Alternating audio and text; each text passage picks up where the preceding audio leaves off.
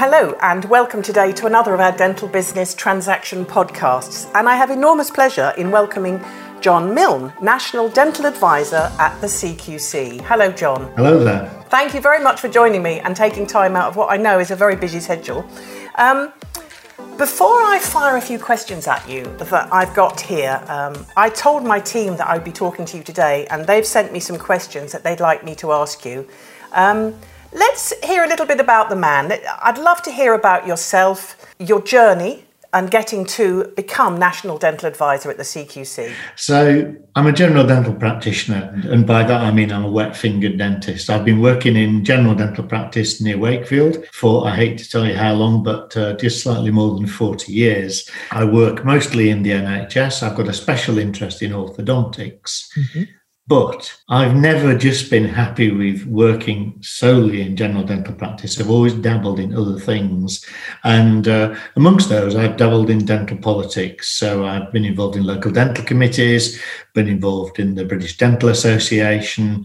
I was elected to the General Dental Practice Committee and then, to my absolute surprise, was elected to be chair of that, which took me into very interesting roles, talking with government and the like about the NHS terms and conditions and representing dentists, whether they worked in NHS or private. So all of that coupled with clinical work has kept me busy. And when my term of office finished, at the BDA as GDPC chair, I started having a little bit of a think about what to do, and the opportunity came up to join the CQC. And my first thoughts were, why on earth would I join them? And I'd spent some of my time as chair of GDPC trying to prevent the CQC having anything to do with dentistry at all, and failed terribly in that. But in my last couple of years as GDPC chair, the CQC started to change. It started to listen to the profession, started to engage in a more positive way with the British Dental Association and others. And I thought, well, they've started on a journey, perhaps I can help them continue it. And so I joined CQC as their national advisor.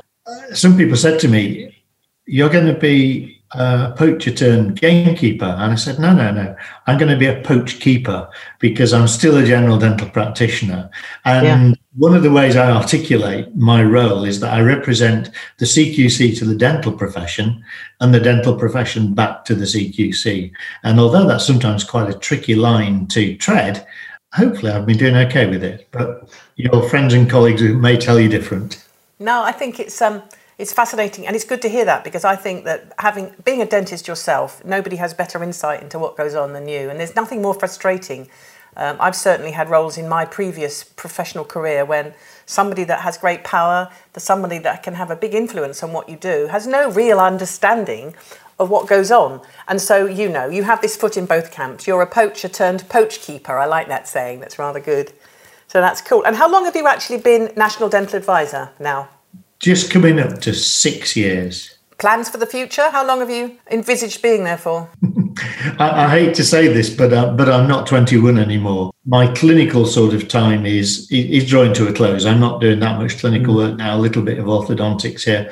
I'm interested in rugby league, and I do some work with Featherstone Rovers, a well-known Yorkshire Rugby League club. And if they get their teeth kicked in during the game, put them in a place where they can. So I'm just doing that little amount of clinical work. And I think one of the things as a national advisor for someone like CQC is you have to maintain your credibility. I'll certainly be doing another year or two with CQC. After that, as I say, I'm not 21. I was going to retire when I was 55 and I still haven't. And I like traveling. I like skiing when my knees allow it. I'm a pretty rubbish golfer.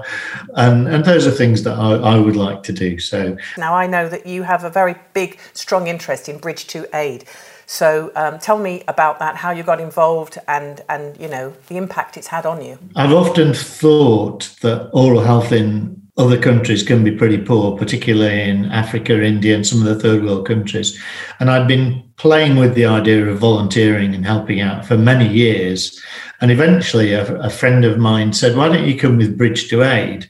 and I couldn't think of a good excuse not to go. So I signed up, and be about 3 years back now, I went on a trip to Tanzania with Bridge to Aid.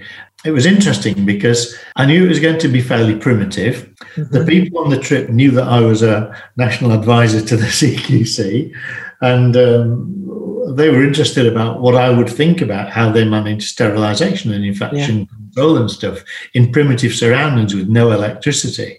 Yes. And I was staggered at how good it was. The other thing that absolutely blew my mind was that what they aim to do with Bridge to Aid is train local health workers how to provide emergency dental care, which often means extracting teeth. The team operate a program whereby a team of volunteers from the UK and sometimes Australia and places like that will train these local health workers how to extract teeth. And that's a particular skill. Yeah, and strangely enough, in my own practice, you know how the dental nurses and the staff say, well, would you go to John for a filling? And they'll say, no. And would you go for orthodontics? Maybe. Well, would you go for a tooth out? And they'd all say yes, because it was one of the skills that I don't know how, I just had reasonable skill in that. Yeah. And I thought, you can't teach someone that skill in 8 days, a couple of weeks. But the program is so good that you can. And by the time I got to the end of the trip that I was on, we trained seven Tanzanians how to take teeth out. And I would have let any one of them take a tooth out for me if I'd needed it. They acquired the skill because it was just concentrated, how to take teeth out, observing, practicing, doing. And by the time they'd finished their 8 days, most of them had extracted more teeth than a UK undergraduate would in the whole of their dental training. So they had acquired great skill, and we left them to support and help their own communities with that skill. And in rural Tanzania, where a mouth infection can lead to either severe disfigurement or even death, it's a life-saving skill and a real boon to those communities. So I was blown away with how well they did it. And the infection prevention and control was really good. And following on from that trip, Bridge to Aid thought I might be a useful person to have on board their team here. And so I joined their board as trustees. And so I do a bit of PR work for them here and there. And I would go back like a shot to volunteer again when COVID permits. Really, that's extraordinary. So, and having that ambassadorial role, it must be a fantastic sense of achievement. I mean, it's quite extraordinary what you were telling me, how many, extractions they were doing. But of course, the reality is out there that they're going to be doing an awful lot of that. So if they were good then, after that brief training, can you imagine how adept they are now? In Tanzania, there's sort of roughly about the same population as there is in the UK, so 60 million plus. But there's only 200 or 300 dentists in Tanzania, as opposed to, 50,000 or so in this country. Don't quote me on that figure. It's just a guess. And in the rural communities, you might have to travel for hours and hours or days and days to get to a hospital where there might be a dentist there. So that training for the rural health staff, absolutely vital. It's a lovely story to hear about as well. It was a great privilege to go and do it, and a great privilege to be able to teach these individuals who they did some training on oral health, they did some training on anatomy before we went, but to actually just help transfer the skills to this group of people, what a great thing to be able to do. The nurses, we took nurses with us and hygienist therapists who taught these people how to teach oral hygiene to their communities, teach them the importance of oral hygiene, to show them how to do that, and also to teach these health workers how to sterilize their equipment. And when we left, they were given a set of instruments, forceps, elevators, and a device to sterilize the kit that they got. Effectively, it was like a pressure cooker modified to work from a gas bottle to provide the heat heat to get the water up to pressure, a very, very primitive autoclave. It meant that they were able to practice safely in a country where there's quite a lot of AIDS and HIV floating around as well. No, fabulous experience. Well done. Well, that's marvellous. Well, after hearing about something so empowering and to do such good, let's get to some slightly more mundane questions that I have here for you. Yes, a natural segue into, let's talk about ventilation in dental practices, John, because I've got about 3 or 4 questions here that my team have asked me to pose to you. So, yeah, let's get back to the day job. Ventilation in dental practices. Well, it's very much a hot topic, and there are loads of opinions out there. And I think the first thing to say is that from the CQC's point of view, the place that we would look to for guidance and advice is going to be to the advice that Public Health England use, and that would just come out through the standard operating procedures from the Chief Dental Officer and the Scottish Dental Clinical Effectiveness Programme, SDCEP as they're known. They've produced some interesting work on ventilation, and just within the last few days they've updated their guidance. So ventilation is important. It's important because the coronavirus, as we understand it, is transmitted both by, not just by droplets when we cough, sneeze, and stuff like that, but by aerosols which come out when we speak. And if we speak loudly, or if we sing and things like that, ventilation's by the way by which these aerosol particles get diluted in the air in the room that you're in. So the ventilation can be just as simple as opening a window and a door, or both, or practices can fit some artificial ventilation if the natural ventilation is not good enough. And so there are devices that you can fit, very, very similar to the fans that you get, expel air fans you might have in kitchens, stuff like that. They need to deliver enough air changes per hour. And Public Health England and the SDCEP, or the Faculty of General Dental Practice, are all saying the same stuff about the number of air changes per hour that you need for safety. Right. So linked with the ventilation is the amount of time you have to leave a surgery for when you've done an aerosol generating procedure as well. There are some other things that people ask us about. I don't know whether your colleagues have done this, but there are air purifiers and those types of things. Yeah. And again, the evidence surrounding how effective those are is perhaps a little less clear. But I think what we're seeing is that the advice is look at what the manufacturers will tell you. As a cynic, I'd always say, take what the salesman tells you with a pinch of salt. And with some of those devices, I think the advice is to halve the flow rate or air exchange rate that they talk about, because a lot depends on the position those machines are in the room, how close they are to the patient, and things like that. And all of this is a precautionary approach.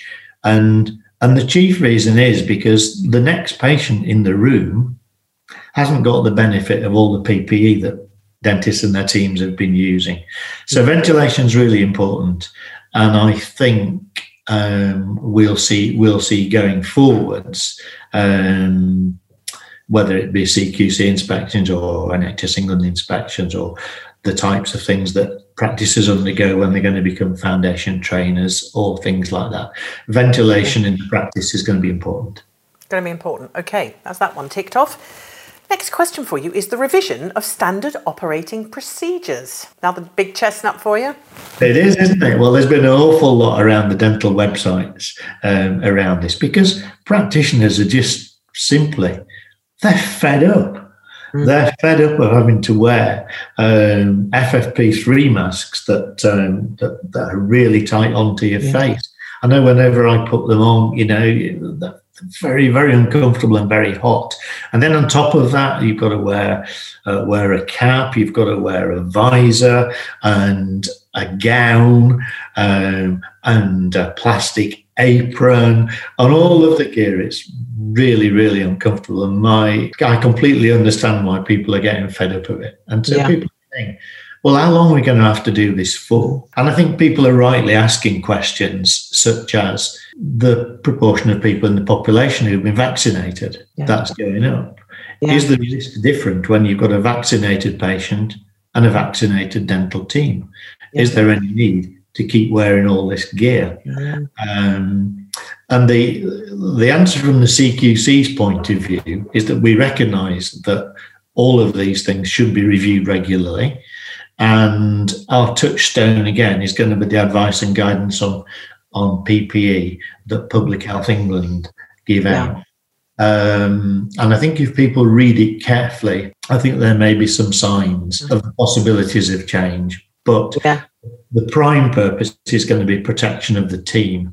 And an interesting question for dental teams is well, what would you really want for yourself? What level of protection would you want? And it's strange because in the general hospital setting, we're hearing healthcare workers saying, it's not good enough for me just wearing one of these fluid repellent masks that you tie up. They've got gaps around the corner. I'm putting myself at risk from aerosol-borne infections from the patients who may be in the hospital environment or the GP environment. So it's important to look at this from a wide perspective. Yeah. And when is the next review? Do you know? Have they given you any dates when they're next going to look at this? I'm not aware of any dates, but logic would suggest that as the infection rate in the UK is falling, as the vaccination rate is rising, logic would suggest that we should be looking at this and reviewing. Easing off. And so, as I said about ventilation, there's just been a review on that from SDCEP, but they didn't come out and say ventilation no longer important. Okay. And so I think PPE and the like will still be important for practices. Definitely. Okay. What will smarter regulation look like for dental practices, John? Smarter regulation, it's something I've been hoping we might do for a while, because traditionally a CQC inspection might mean spending a day with our team in a dental practice. It might mean spending an awful lot of time looking at all the policies that dental practices have accumulated over the years. All of them are important. Some are perhaps more important than others, but it's very, very time consuming. And if we think about the situation of a corporate practice, let's say one with 200 or 300 practices, they all have the same policies. They all say the same thing. Yeah. Surely the important thing about policies and procedures is whether the staff who are working in the practice understand them, put them into practice to enable them to work safely.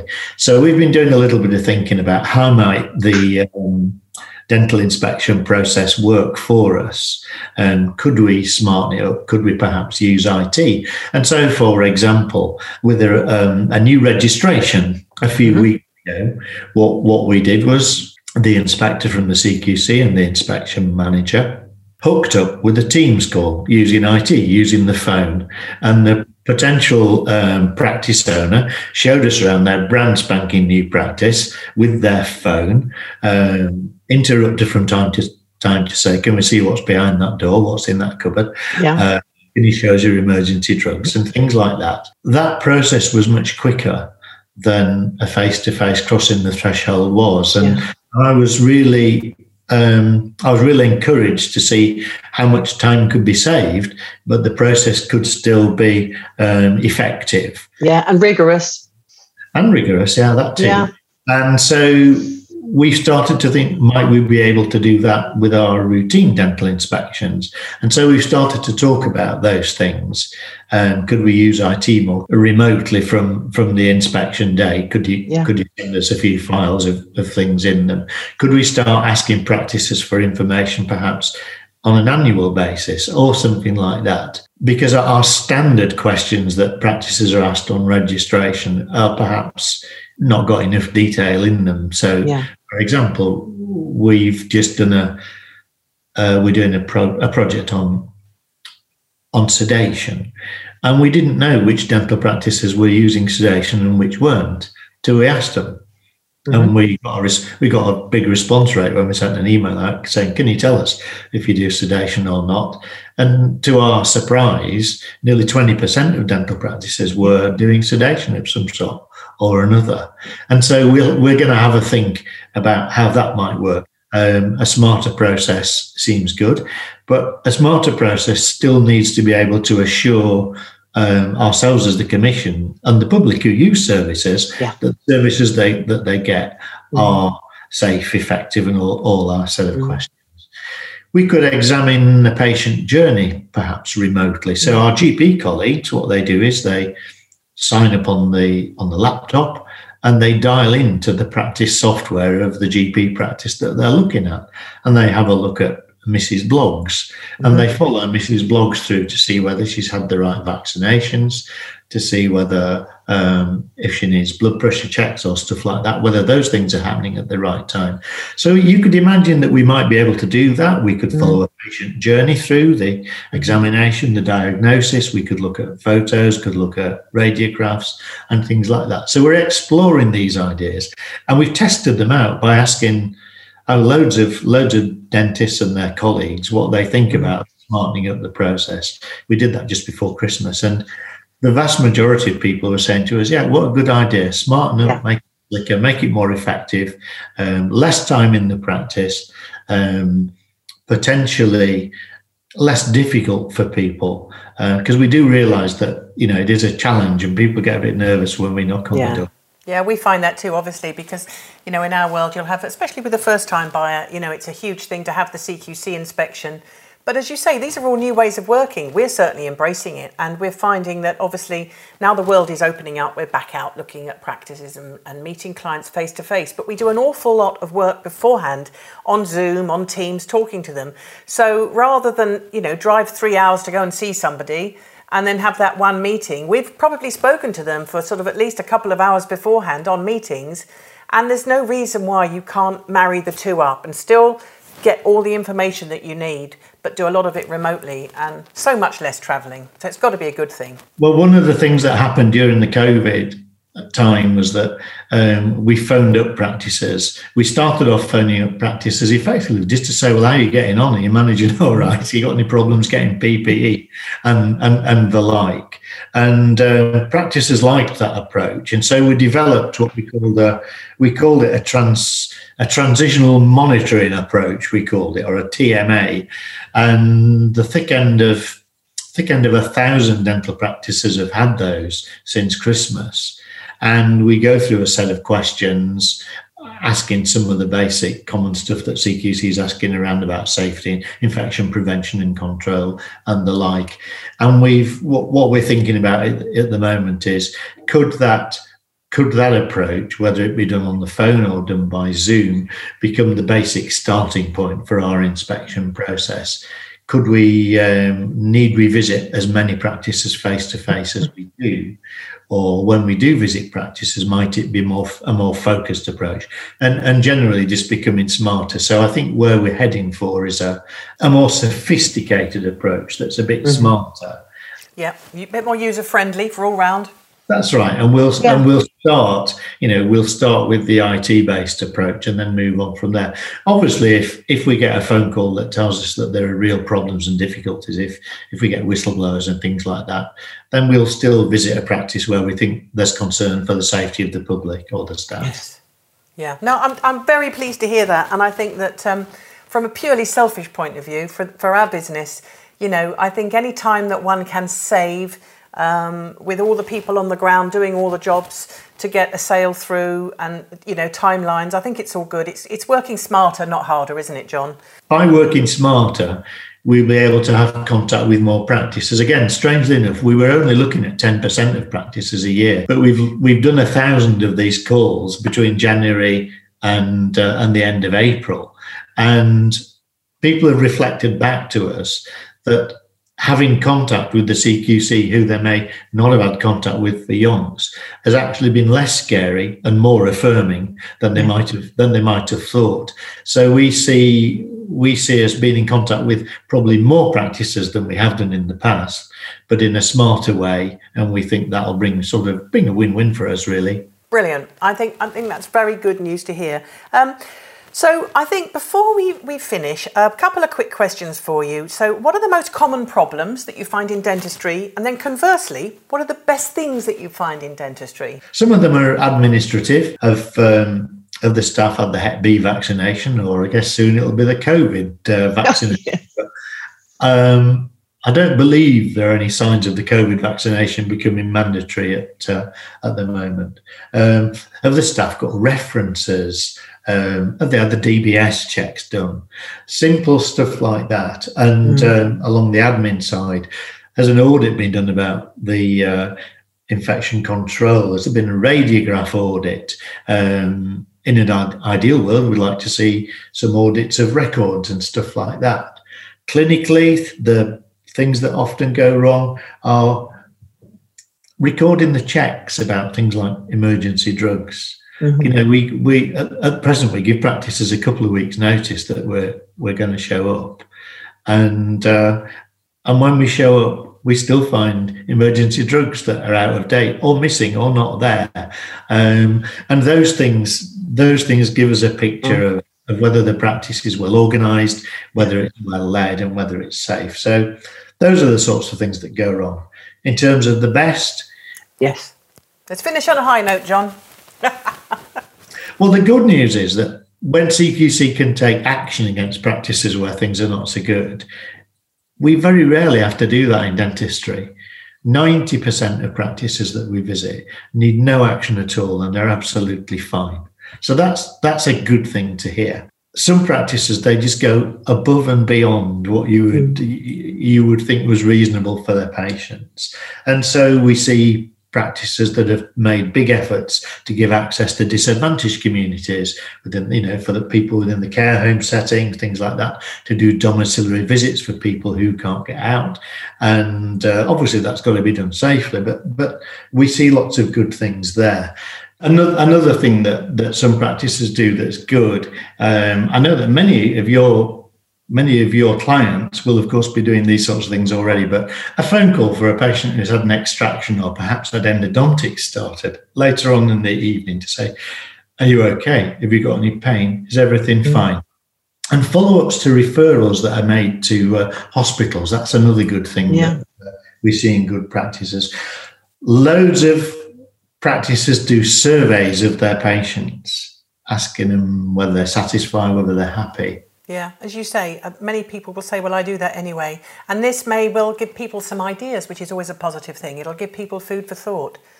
So, John, it's been absolutely lovely talking to you. I've really enjoyed it, especially hearing about your Bridge to Aid.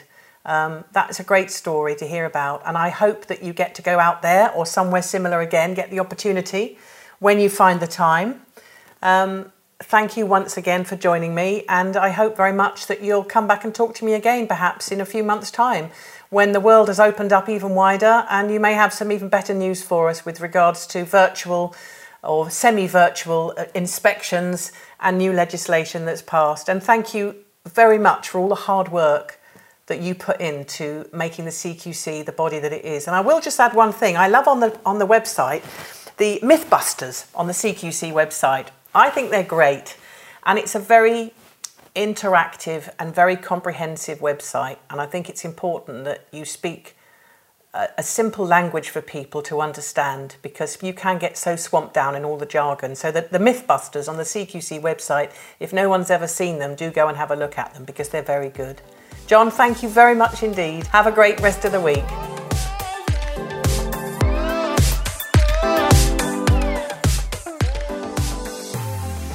Thank you for listening to our Dental Business Transaction podcasts. I hope you found it informative, and remember that they're easily available through our website, lilyhead.co.uk. You can listen to them via Spotify, Apple or Podbean, or watch the video versions on many conversations through our YouTube channel. Finally, if you'd like to talk to any one of my team or myself, please don't hesitate to get in touch with us. We can help you with advice, buying, selling or funding a dental practice. So please do call us. We can be reached at dentalbrokers@lilyhead.co.uk. Thank you and goodbye for now.